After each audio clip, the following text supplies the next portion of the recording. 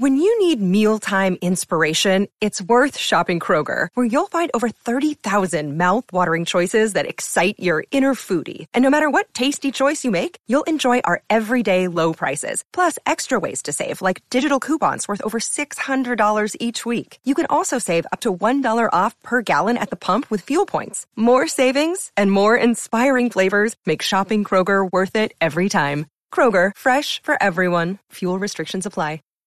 Hey guys, welcome into the Marvel Stuff Podcast. I, of course, am Josh Kennedy from Facebook. Hope you're here to enjoy some more Doctor Strange action. Because we have so many cool co-hosts here for the Marvel Stuff, I've got Noah King Bates and Ray Krytov here to give their opinions. And I really just want to start out with a bang. Do you guys feel like the MCU is getting better, or are they more just maintaining at this point?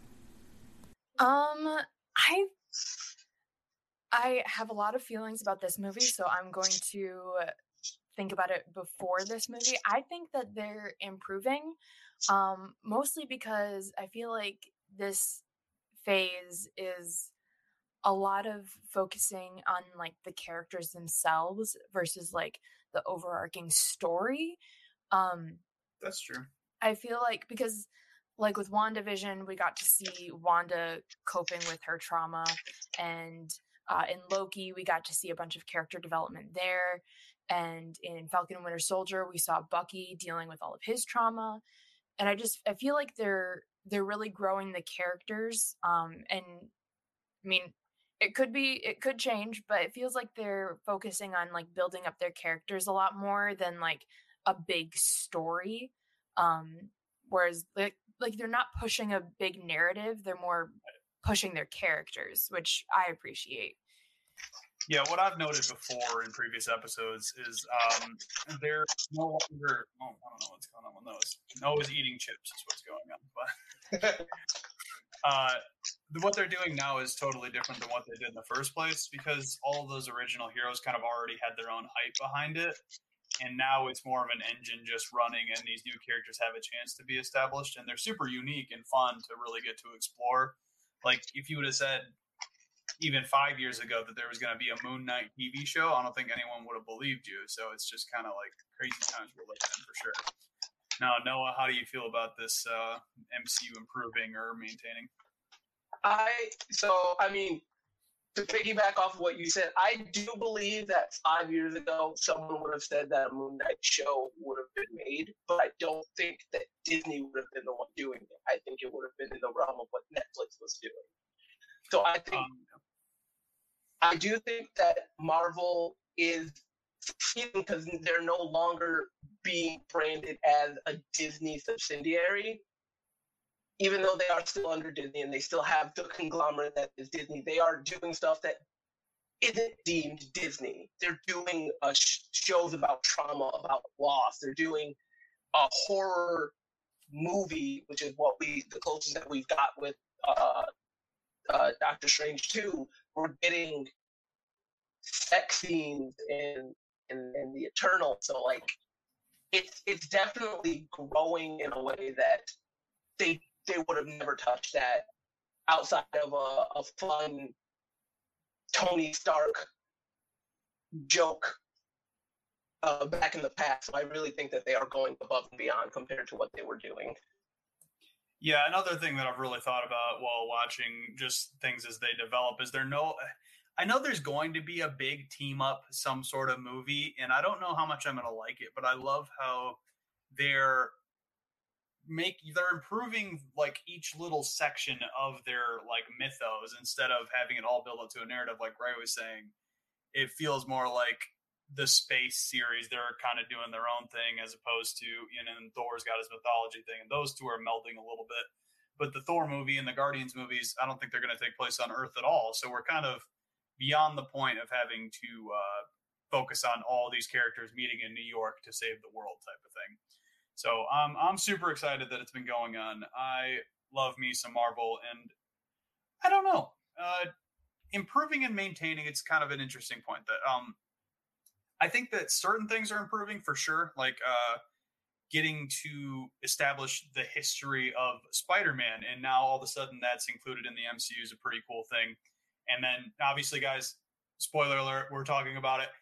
now we have the X-Men universe involved as well. So it's just more, we're taking from even further and further back of just really established franchises and bringing them to the forefront. It's super fun to see. Now, do these characters feel like they're going to stack up? I mean, specifically more like the newer characters, like the replacements. Like, are we going to like Falcon as Captain America? We've got Kate Bishop taking on, the Hawkeye thing. Yelena over for Black Widow. Like, are they going to stack up to the originals, or are we going to feel like they kind of fall short? I guess you could do that on an individual basis, or is your individual thoughts? Ray, why don't you take that one first? I don't know that they're going to be comparable, if that makes sense. I feel like they will be taking the same role or position, but they will not be like replacing those characters. So like, because Sam is not going to be the same as Steve when it comes to being Captain America. They're going to be their own unique version of that role. So I feel like you can't really compare like Sam and Steve as Captain America because they're very different. And you can't really compare Yelena and Natasha because they are also very different. But they also have a lot of similarities, which is what makes them good for that particular part in the story. So there will be a little bit of comparing as like are these new people as good as like what we had before? But I think story-wise, they're gonna be so like their own. They're gonna be their own individual characters that I don't think there really is cause for comparison. If any of that makes sense. No, that makes total sense, and I'm with you 100%. They're different characters. I was just saying what a lot of audience members kind of have in mind, that every one of these new characters is going to be compared to their older counterpart in the success of the MCU so far. Are they ever going to be able to live up to it and build on that? But Noah, what's your opinion on that? For me, I mean, people are, let me say it this way. Bad people are going to compare certain characters to the previous mantles in terms of like Sam and Steve. I don't think anyone who truly cares or knows the journey of Sam becoming Captain America cares that he's Captain America now. It's going to be a certain kind of person who's upset that there is now an African American Captain America. I think he's the only one where the mantle is so drastic in a change that people are going to care. Yelena and Natasha, yeah, they aren't similar under any circumstances. I mean, they're sisters. I'm using air quotes, you can't see.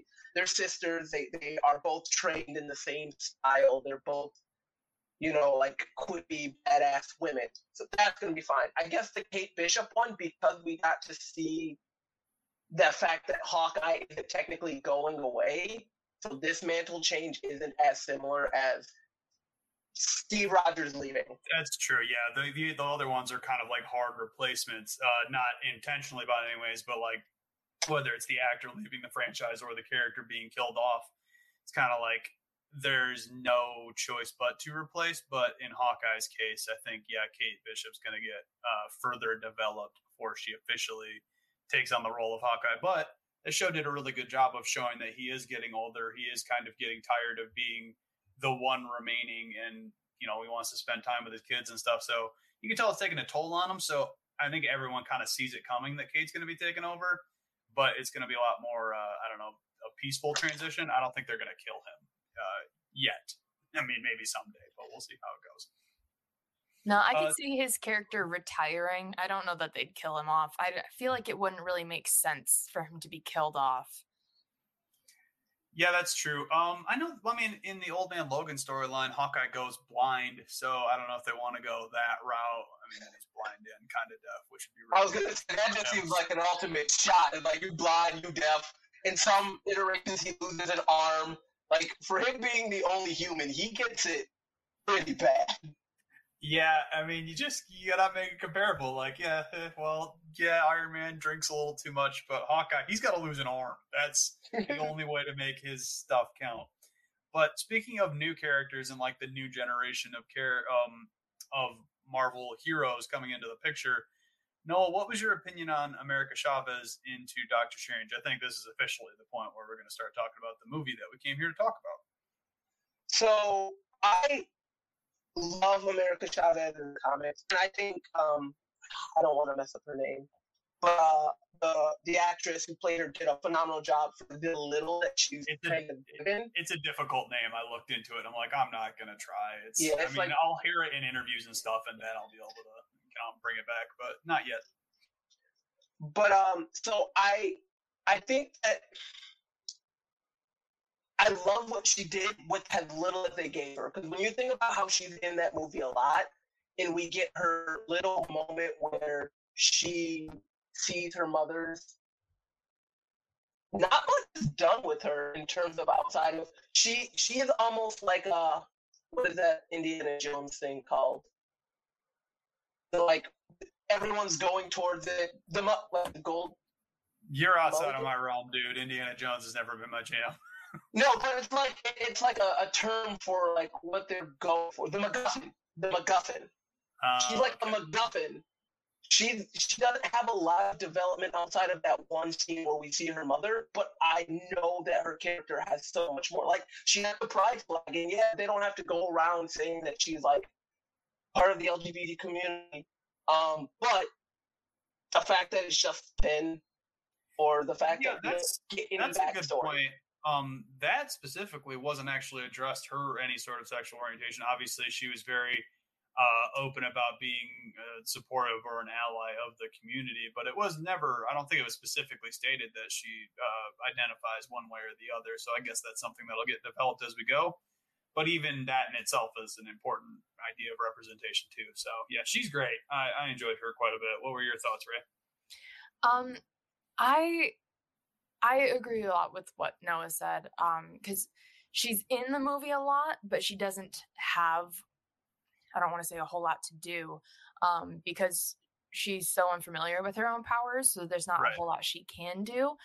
But like she just felt, I don't know if it was the writing, character directing, or just this actor being phenomenal, but she just felt so natural, like she was just a teen dropped into this situation. She was like screaming and running a lot of the time, and of course that's what would happen if a regular person was just dropped into this situation. And she felt very real to me, and she had like those kind of like snarky remarks that you'd get from like someone her age. She felt really real, and I liked that. And like even like her jacket, I brought this up when we did our spoiler parking lot review. Yeah. Go check that out if you haven't yet. If you haven't seen the movie, go watch our spoiler-free review. Then go watch the movie and come back and watch this one. It's really what you should do. But because like we don't get a whole lot of her character, but like her jacket reveals so much. It's like it has so much character in it. And just I loved seeing her grow in her confidence throughout the movie. One thing that I would really love is, well, first of all, I cannot wait for America to meet Kate Bishop. That's going to be amazing. I ship them. Just saying it. But I really would love to see Sylvie meet America, because Sylvie would be meeting another girl who's displaced from her home reality and family and had to grow up on the run from jumping from universe to universe. You drew that up just so you could get two of your new favorite characters to kind of line up, but I respect it, and they should do it. It would be so cute. I'm just saying, they just pitched something. She did just pitch something. I guess she's got to jump on the Radioactive Paper Cuts and do a Pitch Me episode is what she needs to do. So I don't... Marvel can have that idea. Marvel can have that idea for free. Oh, boo. No, we want royalties. We want money. What I'm going to say, and I don't know if a lot of people know this, but remember Doctor Strange was supposed to come out before Spider-Man. So in the original story of Spider-Man No Way Home, it was America Chavez who was actually supposed to get the other Peters. Oh, that's interesting. I was not aware of that. I guess plans change as they go along, but I mean, that also makes perfect sense. I think it's fine the way it ended up, but, you know. Yeah, but I want to know, like, for me, I think that would have been more interesting because then we would have gotten a teenager interacting with other teenagers. And I think that's why her character seems so weird, is because, yeah, she's being, like Ray said, she is being a teen. She is saying quippy teenager things, but it's around a bunch of old monks. Yeah, that's fair. Yeah, Armitage is not the same as pretty high school that they're going to have in Ms. Marvel. So that's just a good point in general. Marvel they're not afraid to go anywhere. We're getting a TV show about a teenage girl in high school next. That's what's happening, and I'm here for it. It's going to be great. It's going to be another great show. It's just completely different than if you would have said when Iron Man 1 came out, like, hey, this same universe, we're going to talk about a girl that just goes to a high school in the next state, and everyone would think you're insane. So I'm glad it's working out. Now let's talk about, we already talked about America Chavez. The titular character, of course, is Doctor Strange. Ray, what did you think of his character, both his development, powers, all that good stuff? I did really like how every time they referred to like another universe's Doctor Strange, he was always so surprised to find out that his alternate self was a jerk. I was like, you're a jerk in this universe too, buddy. He's not the friendliest of people. Not saying he's horrible, but he walks the line. I did love to see how, because Doctor Strange, his interactions with Peter from previous movies, he just does not like kids. It's very evident. But he's not a kid person. I don't know if he hates them, but yeah, he just I'm totally like on kids. board with it there. Yeah, not a kid person. But he took to America right away. Was instantly protective of her, wanted to look out for her. And I think that's just a good point. Though, why it worked out that Spider-Man came first. You saw him kind of make the transition from totally selfish doctor. He didn't take on quite a parental role, but he took on an elder statesman role in Spider-Man. And he's like, hey, kid, I've been around the block a few times type of deal. And now he's getting more into the parental figure type of deal. Noah, how are you feeling about Doctor Strange? I mean, I enjoy him. He is Magic Tony to a degree, and I do think that is needed sometimes for a protagonist, because sometimes, this is going to sound weird, sometimes the protagonist isn't the person you care most about, it's the people around him. And that's very much how I feel about Doctor Strange. Doctor Strange is a great protagonist in terms of learning about other people, and that's what I enjoy. I do think it's hilarious that they keep putting him with children, and he does not want it, and I think that's what makes him a fun, crotchety old man. That whole thing's kind of fun. But I mean, I think in the terms of Spider-Man and this, it could have worked either way, because the way he treats both Peter and America is very similar. Yeah, he might not want kids, but does he? The way that he falls for these these teens who are going through hard times, it seems like he wants that fatherly role. It seems like he wants to be that person, as reluctant as he is. They're making him a bit like Batman in that way. Batman's always been known as he would never he doesn't want his actual kids, but then he keeps adopting kids to keep crime fighting, and he cares so much about them. So Doctor Strange is the MCU Batman. Josh Kennedy, 2022. You guys go back to it. Let's jump to Wong, since we're already kind of in the Mystic area. I personally was a big fan of Wong in this one. It made him kind of shoot up my rankings as far as overall characters go. I don't know who just went first on that one, so why don't you take Wong first there, Noah?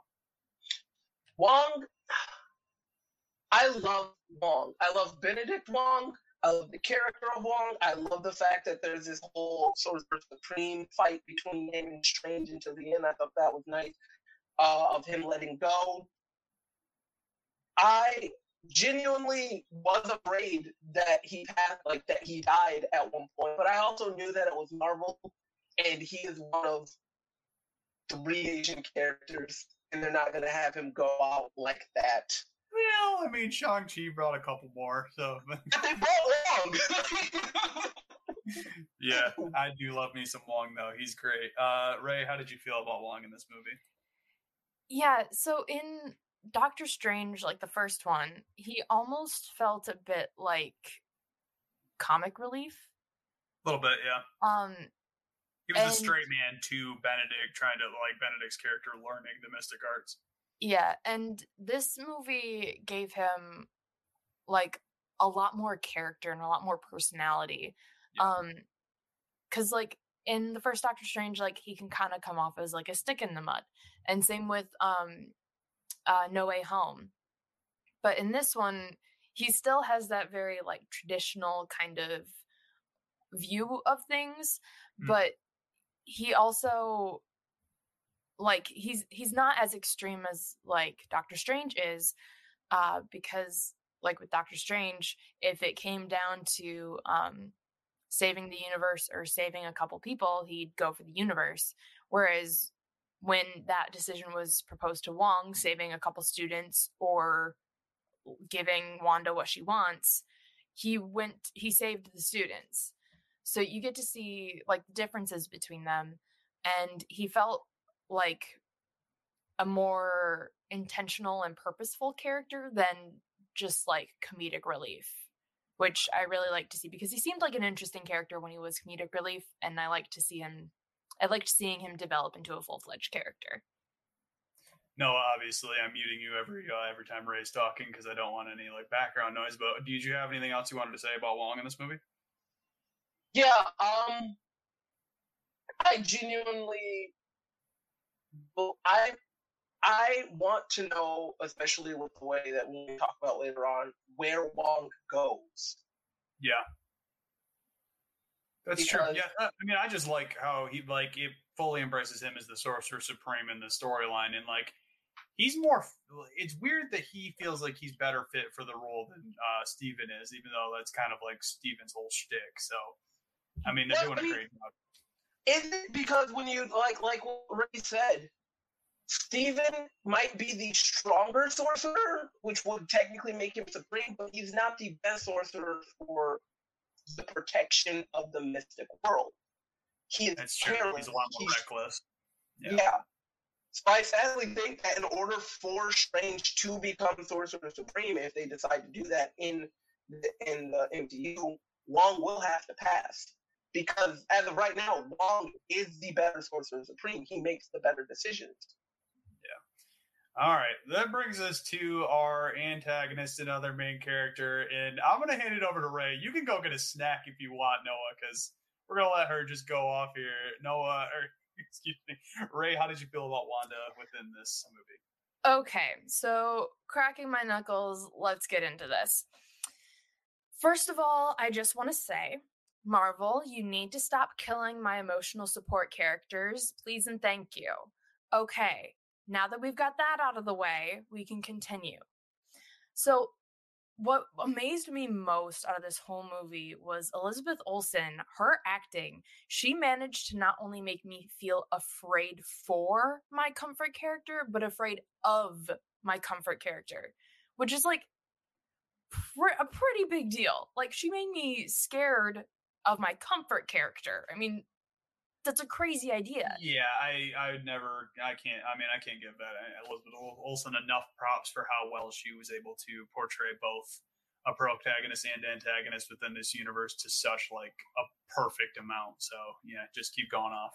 Yeah, and her acting when it came to like the alternate universe selves, I mentioned this in the parking lot review, was very reminiscent of Tatiana Maslany in Orphan Black.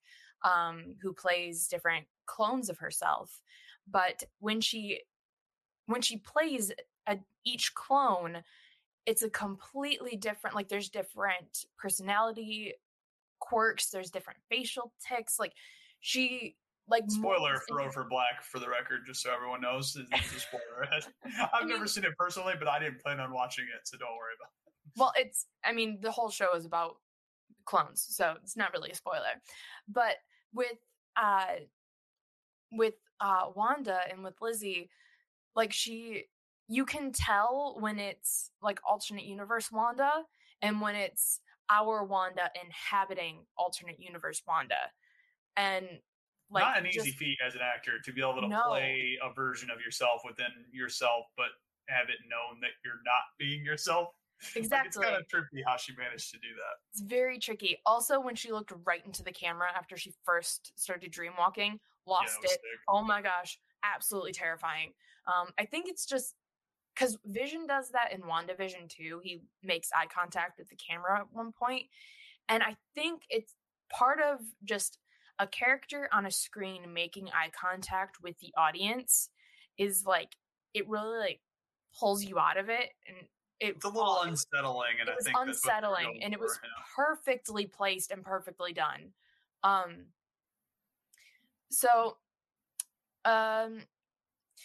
This movie is kind of hard for me to watch. I don't think it's one that I'll be able to see again, or ever? At least not for a while. Also, I'm not a huge fan of like watching heavier movies. If I'm gonna like chill and watch a movie, it's gonna be something lighter. Like, I loved Wonder Woman, but it's not something that I'm gonna rewatch because it's a little heavier. I'm with you. Yeah, you got to be in a certain type of mood. Yeah, I guess you just don't hit that type of mood that often. I hit all sorts of different moods. So I'll watch a serious movie just randomly on a Tuesday morning if I'm at work or something. But yeah, but as I said, with Wanda being one of my biggest comfort characters, watching her go through like so much pain and become so dark when it's not who she really is really draining to watch personally. And after I initially saw the movie, I had a pretty like high opinion of it. And the more I've thought about it, I don't want to say it kind of like sunk in my opinion, but it kind of did. I found I had more issues with it as I began to think on it, especially thinking on it from other people's points of view, because personally, being such a big fan of Wanda, I like am super into like analyzing her character. You could see this when we reviewed the Loki series. I could see it on your face during the movie. Yes, very interested in like dissecting these characters. So I was able to pick up on a lot of things that weren't evident in the movie, and realizing that it wasn't explicit was kind of disappointing.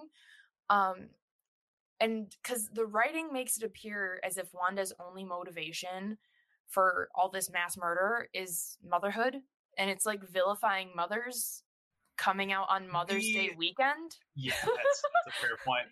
One complaint that people are having about this movie a little bit is her almost lack of mentioning Vision hardly at all throughout the whole thing. I don't know if it's just too sore of a subject at the time, but Vision's only mentioned a couple times, whereas the kids are mentioned every 5 minutes, it feels like. Yeah, I do have some thoughts on that I will touch on. It's somewhere in my notes. I've got a page of notes. It's fine. It's fine. So, knowing the character, or having delved into the character as much as I have, I put together that her motivation wasn't just about her kids or being a mom. It was wanting her Westview life back. And I wish that was made more apparent.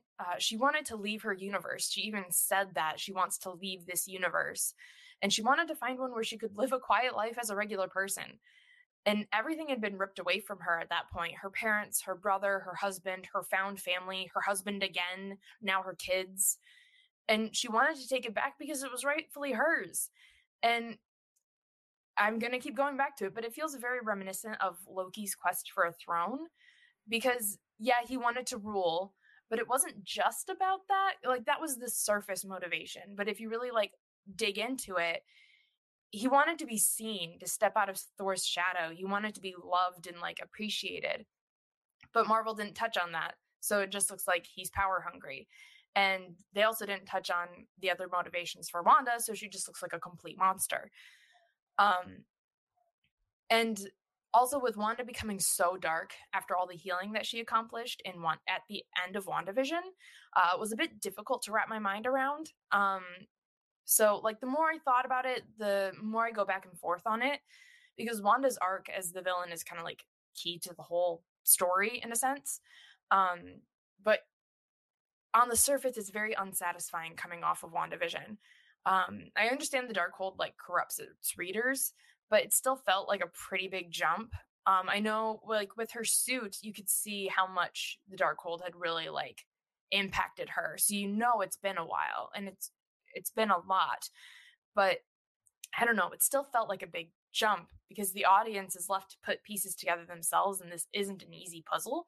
And at the end of WandaVision, Wanda accepts that Vision is gone. She understands that the world she created is the world that she created. It's not real. So she's passed on, in a way of speaking, her grief over Vision. The Darkhold didn't just corrupt her; it got to her. It got to her by showing her that every other version of her has kids, and she's the one that doesn't. And so she realized that her kids aren't necessarily not real. They are real. She's just the one who doesn't have them. It's a weird thing of being jealous of yourself in some weird way with this whole multiverse thing. I thought while you're on this little tangent here, I was like, it'd be a really fun episode.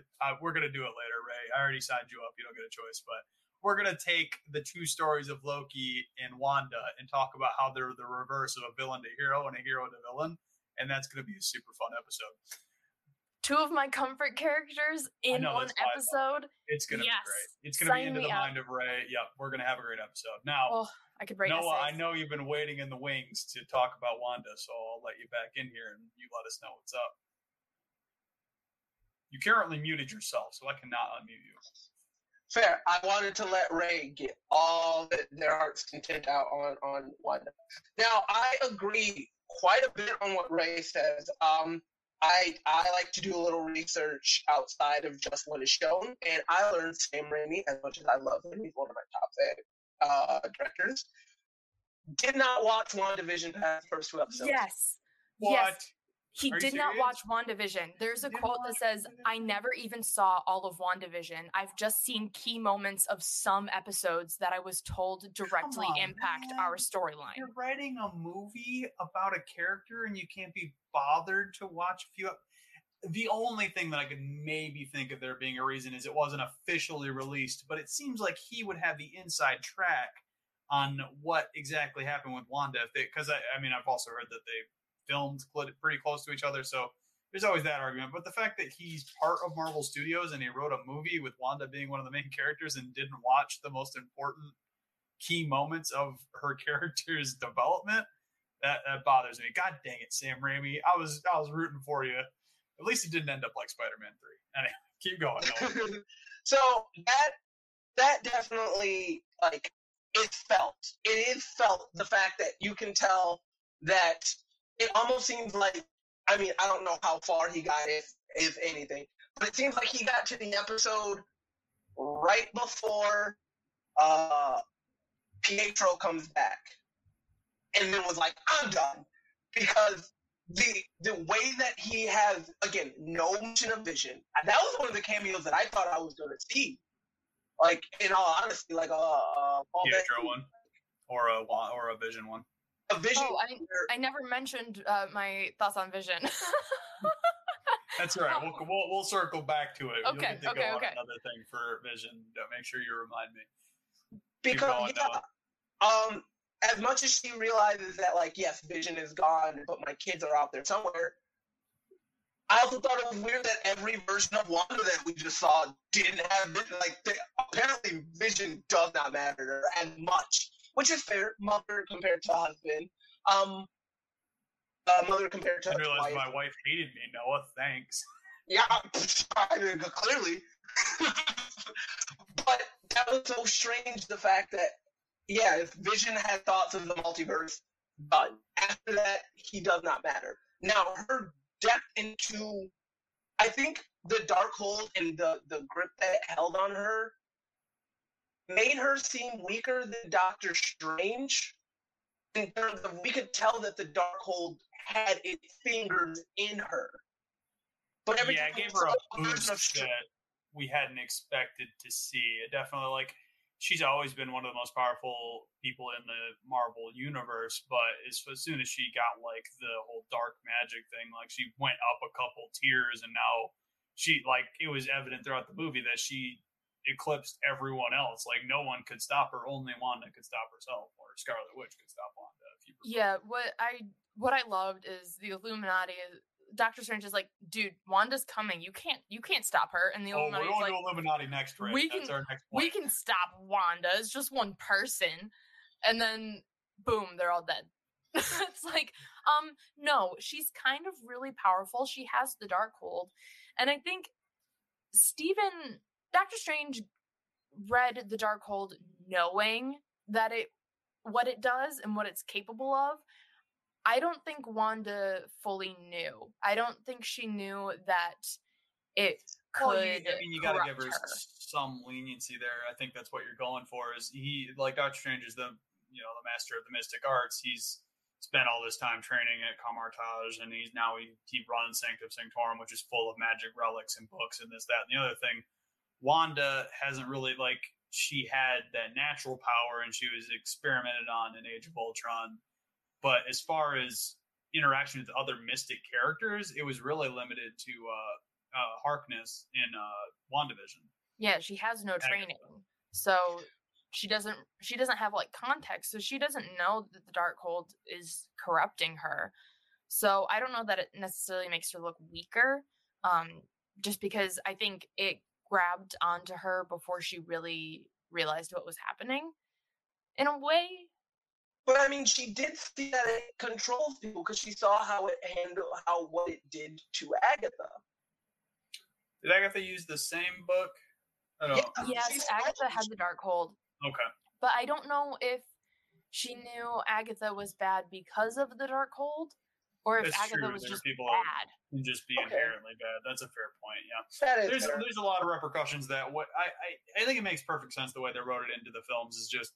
She was desperate to get the life that she built for herself, and she feels like she was, it wasn't justified that she had to give everything up, even though she had to give everyone their free will. There's that point there, but she still feels like she deserves some sort of solace in what she's accomplished so far, and she wants to retire back to her regular life. That you wouldn't think about some of the repercussions or bother doing the research if someone's like, hey, you can get what you want right here, right now. Just read this book. Are you really going to try and like think of the bylines or whatever's in between? You probably would just ignore it. That's like asking me to read the terms of service when I get a new iPhone. You know what I mean? Exactly. I have a question, and it's before we get into the Illuminati thing. So I know that they stressed it a lot in the trailers.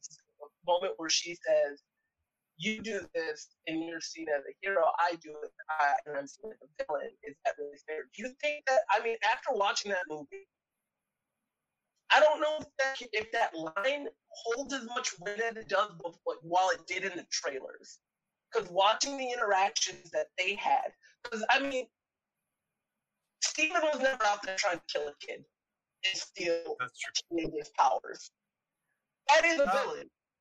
It was... I think you're right that it was taken in a different context between the trailer and the movie. And I don't know if me and Coach brought this up on an episode or if this is just something we've talked about off camera, but that scenario, it's in the trailer. It seemed like they were pointing at Westview being the terrible thing that she did. But when it comes to the movie, it's more along the lines of, they're still addressing Westview, but it's a different context. Clearly she's doing some sort of reality manipulating stuff that even Steven falls for right at the beginning of the movie. So that's probably part of it. Ray, what are your thoughts on Noah's question? Yeah, I can see that. I think part of it is not necessarily so specifically about any one situation. It kind of feels like how like a lot of women are written off as being crazy for doing something, and if a man did the same thing, they would be fine. So I think brave and crazy. I think that's even a different line in this movie or something else I watched recently where it was just making that comparison where if a guy does something, it's considered brave or like it's to the advantage of it's a good thing, but when a woman does the same thing, she's being reckless or thoughtless type of deal. Yeah, I think that's kind of how it sounded to me. is because when Doctor Strange breaks the rules, he's a hero, but if Wanda does it, she's a villain. It kind of has that same feel to it, but at the same time, within the context of the story, I mean, Strange did a spell to completely erase Peter and like messed with a ton of stuff and brought in people from other universes by accident, and he's still fine. But she does something that breaks rules and she's not fine. So yeah, I think it was just a matter of free will. But I mean, the two instances aren't completely comparable, but it's fair to draw that conclusion if you're on one of the ends that you feel like you're being treated differently than others. You can kind of feel that way, probably. I can understand that entirely. Noah, did you have anything else, or are you ready to jump into Illuminati? No, I just had that question. I mean, the question didn't really have any like set answer. I just wanted to know you guys' viewpoints on it because after watching the movie, it did like I sat there once she said it, and I was like, these aren't comparable, really. Yeah, that's movie magic. You know, you want to do the trailer to where you're looking for something, but then it ends up not being that important. But it was cool in the trailer. Ray, you wanted to touch on a Vision thing real quick before we got into Illuminati. So, I think the reason why Vision isn't present is because she processed that grief. She knows that he's gone, and she thought her kids were gone. But now, through the Darkhold, she realizes that they may not have been as fake as she thought they were, because every other version of her has them. So the Darkhold showed her that her children are real, and now she's angry. And so that's why, like, when you look at it from that perspective, that she's angry and wants, because she knows that her kids are out there and that she should have them too. Quick question. Maybe they might have referenced it in the movie, but maybe you guys would have caught it and I didn't. Was it specifically stated that Vision's the actual father of all these children in other universes? I mean, that's definitely something that could be a reason why he wasn't brought up as much, because even in the context of WandaVision, Vision's considered the father figure, but really she created them herself and didn't have any. I mean, obviously there's the funny beds pushing together sitcom scene, but you know what I mean? Like, it's not necessarily confirmed. He's not mentioned as being the father. Also, it could very well be that he just wasn't home at the time. Right. There's a lot of circumstances as to why we don't see him, but I think part of it is she's focused more on seeing her children because she's processed her grief with Vision. She has not processed it with her children. So I feel like that's why he's not very prominent, because he's not the issue here, quote unquote.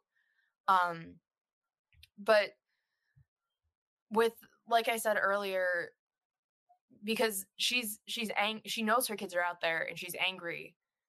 And if you look at it from that perspective, instead of just like being crazed and obsessed with getting her kids, it makes a little more sense what she's doing, because she's acting out of anger instead of like grief or being psychotic. But it wasn't explicit in the film, so it doesn't really feel that way. I get that. Yeah. All right. That's a good Vision point. I will be pumped to see him return. I think White Vision's going to be what shows up in future MCU projects. So fingers crossed that turns out being cool. But, you know, we'll see how it goes. We got to focus on the here and the now. That's why everyone loves the Marvel Stuff podcast, because we talk about how awesome the current stuff is and try to, you know, hit on some possible things for fun. So let's talk about the Illuminati. We are in a different universe. One, I'm not even going to ask you guys' opinion on this. Mordo, he showed up. He did some like weird evil henchman stuff, and then boom, Mordo is gone. He magic roofied them. Yeah, he magic roofied them. We'll get back to him because he's part of the Illuminati. But obviously, Really cool cameos. The theater popped every time one of the cool characters showed up. Not very many people cared about Black Bolt. I don't think that many people realized that he's the same Black Bolt from a former project, because that former project was so stupid.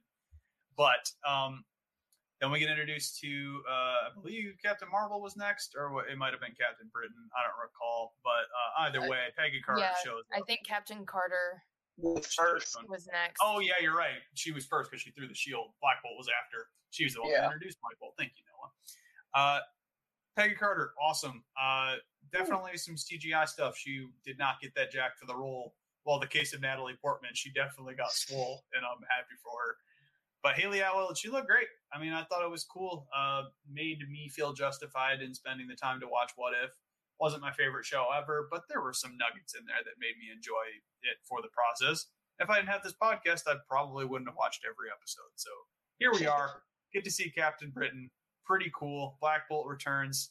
Do you guys have anything to say about either of them? And then let's throw Captain Marvel in that mix too. That Captain Marvel, I didn't recognize her as an actress. Now, is she Captain Marvel's friend from Captain Marvel? Okay. I straight didn't pick up on that because I only watched Captain Marvel once, and I didn't care for it. But, she's Rambo's mom.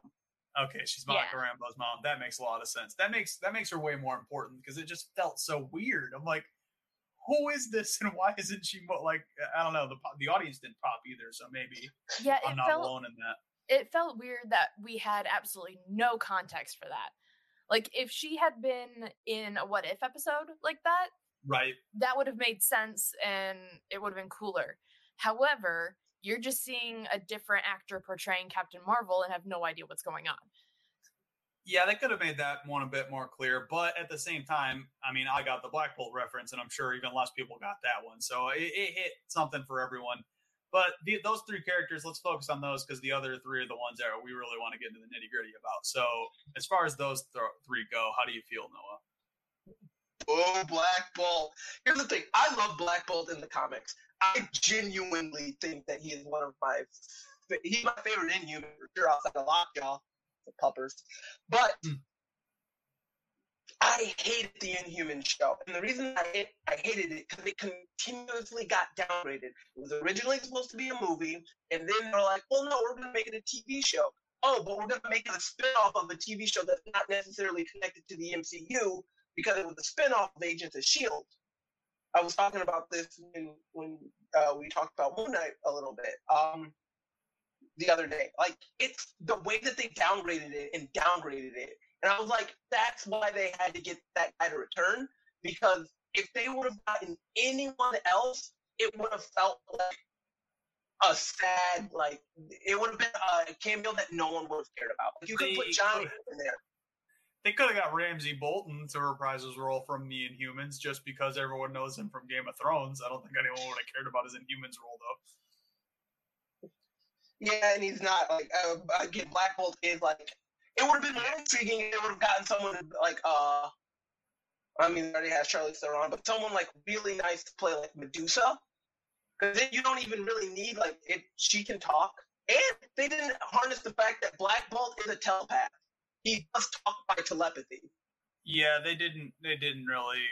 Yeah, that's the sad thing about him is like that more than likely that's the last we're ever going to see Black Bolt. Unfortunately, Marvel is not known for making slip-ups, but they definitely did with the Inhuman show. And this was about as much respect as you're going to get for that character now that he's already kind of been buried by irrelevance in the MCU. And buried literally. Yeah, true. And, all right. And the other two? Go ahead, no, Ray. The what mouth part was traumatizing. Oh my god, that was the best. That was the best thing Black Bolt's ever done. He had the most iconic death. The what mouth, and then it pans over. He has no mouth. He screams, and you can see an explosion in his head, and blood comes out his ear. That is so gory. Oh my gosh. It was traumatizing. This is not a children's movie. This is a horror movie. It is upsetting. It has a lot of gore. In other episodes that, like, I think it was me and Coach's review of the movie, like, this is not, like, Iron Man PG-13. This is like next level PG-13 that you probably should be 13 to watch this one, because I know I was a little pansy kid until I was like 10, so I couldn't watch anything even remotely scary without having nightmares about it. And if you're under 13, you might get nightmares from this movie, especially that death. Quick shout out! I love that he had this. I love that he had this stubble over his face instead of having it. I was like, that's a nice touch. But it was really well done. Yes. All right, people. We'll get to the murder of those guys in a second here. But any other points for the fun other two characters? I mean, they got to be highlighted in the fight more, so I guess we'll get to kind of expand on that. Yeah, I mean, Haley Atwell, she is truly like the cameo that just keeps giving, or like the supporting character that just keeps coming back, and I'm happy every time I see her. That's what makes her like a really good stay. Is that sadly, that her getting her own show again is not really something that we're going to see after the Agent Carter. But every time she shows up, she gives a performance. She makes you care about Agent Carter again. Yeah, the fact that they brought Captain America's like dead girlfriend from World War II or World War I, whatever it was, World War II, I think. Yeah, the fact that like we brought that, like, that character just keeps somehow showing up in projects and it's relevant. It doesn't make any sense, but you hit it right on the head that it's just, she's great. Love having her around. I don't think I would care that much if she got her own like show or movie, but she's like the perfect side character, I would say. Like someone everyone's pumped to see, but like she doesn't need to be highlighted too much. And they really hit that perfect here. And the fact that she was Captain Britain made it really cool. But then we get the big pop reveal, and I was excited about it. John Krasinski finally shows up as Mr. Fantastic. And I don't know how much you guys were looking forward to that, but we're talking like close to 8 to 10 years I've been like clamoring for it. Ever since I saw the first fan art, I was like, if they don't do this, the Marvel's just missing the mark if they don't do it. So how do you two feel about it? Well, I did read somewhere, I don't know if it's true, but I did read somewhere that he might be direct again now? No, that Oscar Isaac is the only Marvel actor without a contract. Meaning Disney owns John Krasinski for 7 years. That's not surprising to me, especially because the Fantastic Four movie is going to be coming, and his costume looked sweet. He looked super handsome as always. Appreciate him always just showing up and looking good. No longer is he skinny Jim Halpert. Seeing him. I've only seen the older Fantastic Four. And yeah, the Fantastic was garbage. You don't need to watch it. I did not see the more recent one. Because I wasn't a very big fan of the original one, so I wasn't inclined to see it. But seeing John Krasinski as Mr. Fantastic made me excited to see a Fantastic Four. That's the thing about Mr. Fantastic is like in almost every major storyline, like he's the smartest man in the world in almost every iteration. And the fact that we have gotten this far into the MCU without the Fantastic Four or Doctor Doom is like a feat in itself, because they're Marvel's first family.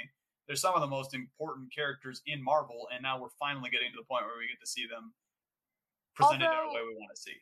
Is he the smartest? Because he thought they could take Wanda. Fair point. That's that universe's Mr. Fantastic. He's a dummy. Ours is better. Look at Krasinski, but and when it comes to the smartest people in the room, technically his daughter is smarter than him. So yeah, he did mention he has kids, so but she's not in the room, so it's fine. we can talk about that later. Obviously, Mordo is also part of the Illuminati. That was, everyone kind of suspected that to be the case, but it was revealed. Yippee skippy, happy for that guy. I like Mordo. I'm not upset about how he was used in this movie, though. He didn't feel that important, and that's okay, because he doesn't always need to be. I want to see him in future projects, because our universe's Mordo is still out there murking magic people, as it was touched on in this movie. So I want to see that limited series where he's just going around killing wizards. That'd be pretty crazy. Like Magic Punisher. That'd be wild. But then, of course, I honestly don't know which one I liked more, which cameo. I think I lean Professor X, because I was such a a big X-Men fan that like X-Men 1 was the first Marvel movie I ever saw. So that really like brought me into this universe. And the fact that the guy that brought me here in the first place is now back in it like 20 years later, I was just losing my mind. I can't get over the yellow bumper car though. Okay, but did you watch the X-Men TV show? Because that was super important to us fans that watched it. In '97, they even had the theme song. Which makes me believe that is who he was. He wasn't from the Fox universe. He was the X-Men animated series. That'd be interesting. I don't know if they're gonna really kind of go into the logistics of that. They're bringing the X-Men animated series back with X-Men '97. That's true. They're doing that. Yeah, I mean, sure, we can dream. That's fine. But obviously, Patrick Stewart is one of the best actors of any generation, really. He's just a fantastic actor. So the fact that they got him to come play this role yet again, he was the most understanding member of the Illuminati, obviously. He had more scenes than the rest of them. He was more cerebral about it, pun kind of intended. He knew that they couldn't take Wanda necessarily. Right, exactly. He was smart about it. Oh man, because he probably handled Wanda. That's the interesting thing is, do you think the Wanda that we have, the reason she has such a nice life, because she didn't seem like a magic user, like Professor put her under that. No, you weren't there when we watched the movie, but I even said too right during the movie, I was like, they're doing the Dark Phoenix thing with Wanda, and that's almost exactly what he did when we finally did get into the mind. The whole idea, I think he may have done that too there, Wanda, is he was able to kind of separate some things in her mind and put a mental blocks to prevent her from maybe the trauma or things along those lines. I mean, obviously none of that's confirmed, but it makes perfect sense to me. And the fact that that was his first inkling as soon as he ran into like the mass murdering Scarlet Witch that he was faced with, he went into her mind and tried to free the Wanda part of herself. It was a really cool scene. Was he going inside of our Wanda's head or the alternate universe Wanda's head? He was trying to free this universe's Wanda from the clutches of the Scarlet Witch, I think. That's what I thought too. So like the Wanda that's in the rubble is the Wanda whose body is being used. Yes. I think so. But yeah, awesome. We skipped a little. Obviously, we skipped the whole fight scene. So let's talk about that now. The fact that Wanda just mows down some of Marvel's greatest heroes. Like as much as I wanted to see more Mr. Fantastic, the way that she murdered Black Bolt and then followed it up by turning Mr. Fantastic into spaghetti, I was like, this is the best. I love this. He was a cheese stick. It was great. Mozzarella. So cool. I gotta imagine that our Wanda, while in this body, taking out all of those Ultron robots was very therapeutic. Yeah. And when she crushed that final head, I could just imagine her thinking that's for Pietro. Yeah. I think so too. And, I love that. I love that for her. So much cool horror stuff. The fact that like you couldn't tell if it was blood or motor oil covering her, but it was just nasty looking either way. And it was definitely oil because it was very brown. Black, but then there was blood stains as well. There was blood later, but when she originally came out, that was not blood because it was too brown, and blood doesn't get that brown that fast. Yeah, it was cool, is what it was. Yes, it looked good. Visual, yeah, so stunning. Obviously, she takes out 2 out of 6 of the Illuminati. Mordo's busy, dueling with Doctor Strange, and that fight scene just felt so lame in comparison to what was happening in the other room because neither of them had magic. So it was just like 2 guys that aren't known for their physical capabilities just trying to fight each other. It's awesome. Doctor Strange is great. But those 2 got taken out immediately, which I kind of wish I could have got to see Black Bolt and Mr. Fantastic fight a little bit. We did get to see Black Bolt whisper, "I'm sorry" to that universe's Doctor Strange. And we didn't even touch on that scene, on how cool that was. We got to see that little bit of background with the group and Doctor Strange agreeing that he's gone too far type of deal. And then we get Captain Carter and Captain Marvel versus Wanda. And it lasted longer than I thought it would. Captain Carter was far too reliant on her shield. I definitely felt that way. Like she throws her shield first thing, Wanda chucks it, she leaves Captain Marvel to just kind of do the fighting while she goes to track down her shield. I was like, okay, whatever. But visually, that was the cool part of the fight was essentially her getting cut in half by the shield. Oh, Coach didn't like So traumatizing. Coach didn't like the line where I can do this all day. How did you feel about her using Steve's line in the middle of the fight? I go back and forth on it. What was that, Noah? I thought it was a cute callback. I mean, it's one of those things where when you're captain, when you are that role of captain, we know she loves him. We know that was the thing that he said. It's cute. It didn't take away from it, but it didn't add anything outside of just like, okay. Yeah, I don't think it hit as well as the writers intended it to. What did you say, Ray? I kind of go back and forth on it because that's something that Steve said before he became Captain America, and then it kind of became something he said regularly as Captain America. So with the being Captain America part, I think it plays really well because that's something that Captain America would say. Or she's not Captain America, but she fits the same role. Captain Britain. So as that role, it fits. However, with it being something that Steve said very prominently, and she's not an alternate of Steve, it felt a little weird.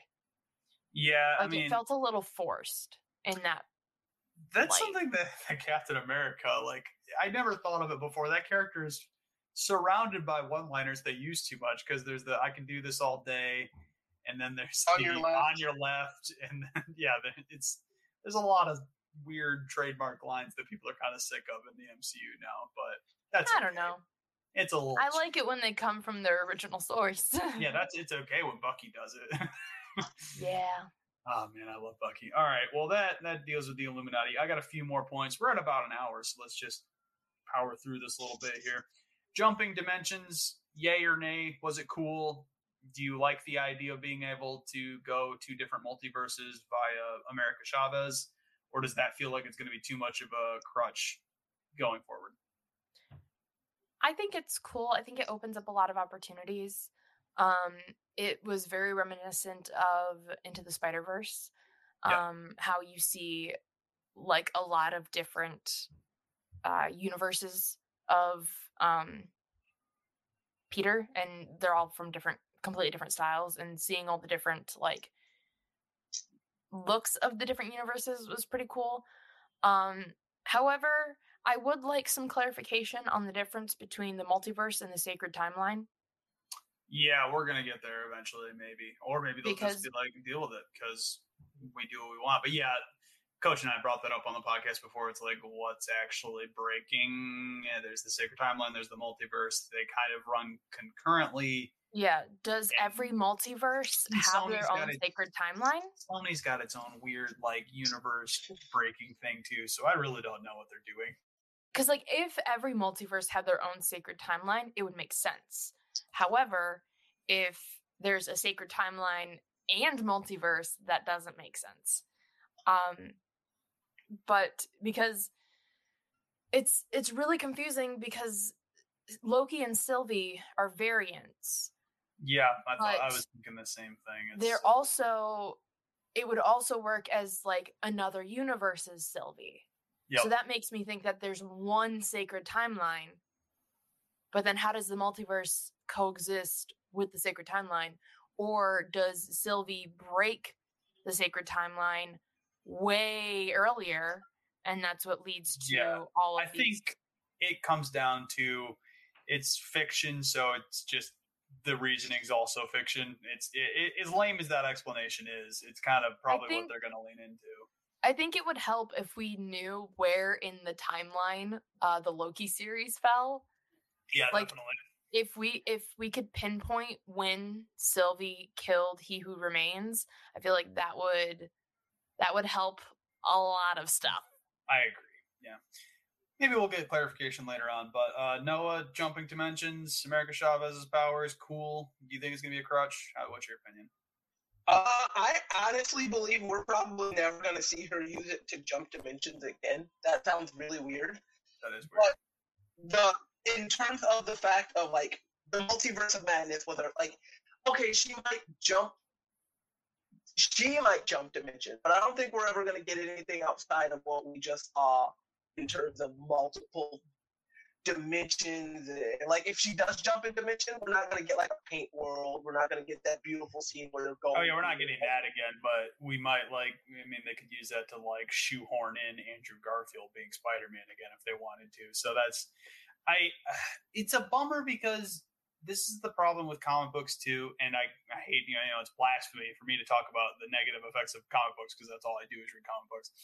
But a character dying, no one's ever actually truly dead. So now at this point, because we have the multiverse, if this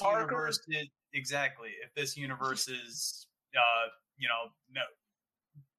Shuri, this universe is Shuri dies, we could just pull a Shuri from a different multiverse. No, you can't. And all of a sudden we're there. You can't. not her. Well, you can't because when the Illuminati said that Stephen went into another universe and was there too long, and it destroyed the universe, and everyone in that universe died. Ah, yes, I guess they did. America can jump because there is no other America. She's the anomaly. Yeah, I guess. Which is strange because they made it known that Wanda is a Nexus being, and that's the whole point of Nexus beings. Yeah, I mean, Nexus beings, that was like a weird one where they're not necessarily an anomaly, but they're a fixed point where there has to be a Wanda, but then the fact that America is an anomaly, I think there's a difference there, I'm sure. It could be that our Wanda is the only Scarlet Witch, and that's what makes her a Nexus being, and all the other ones are just Wandas with power. Yeah. Fair enough. All right, so that wraps up that power. Movie thoughts overall. How do you guys? What were your favorite parts? What were some things that you thought were missing? And how did you feel about it while watching? The soundtrack was almost distractingly good. Well, you bring the fire. That's it's Danny Elfman. Yeah, you bring one of the best composers ever. It's kind of like, what are you gonna do? And it's awesome. Noah, what you got? All in all, I thoroughly enjoyed it. I cannot rave about the fight between the Stranges with the music. That was some of the most intriguing use of magic / music I've seen. That felt so comic booky. It was so weird. It was weird, but I didn't like it. But it was also so beautifully done, like visually and like sound wise, that I did like it. So it's a little weird. Oh, it was great. That's my opinion. It was fun.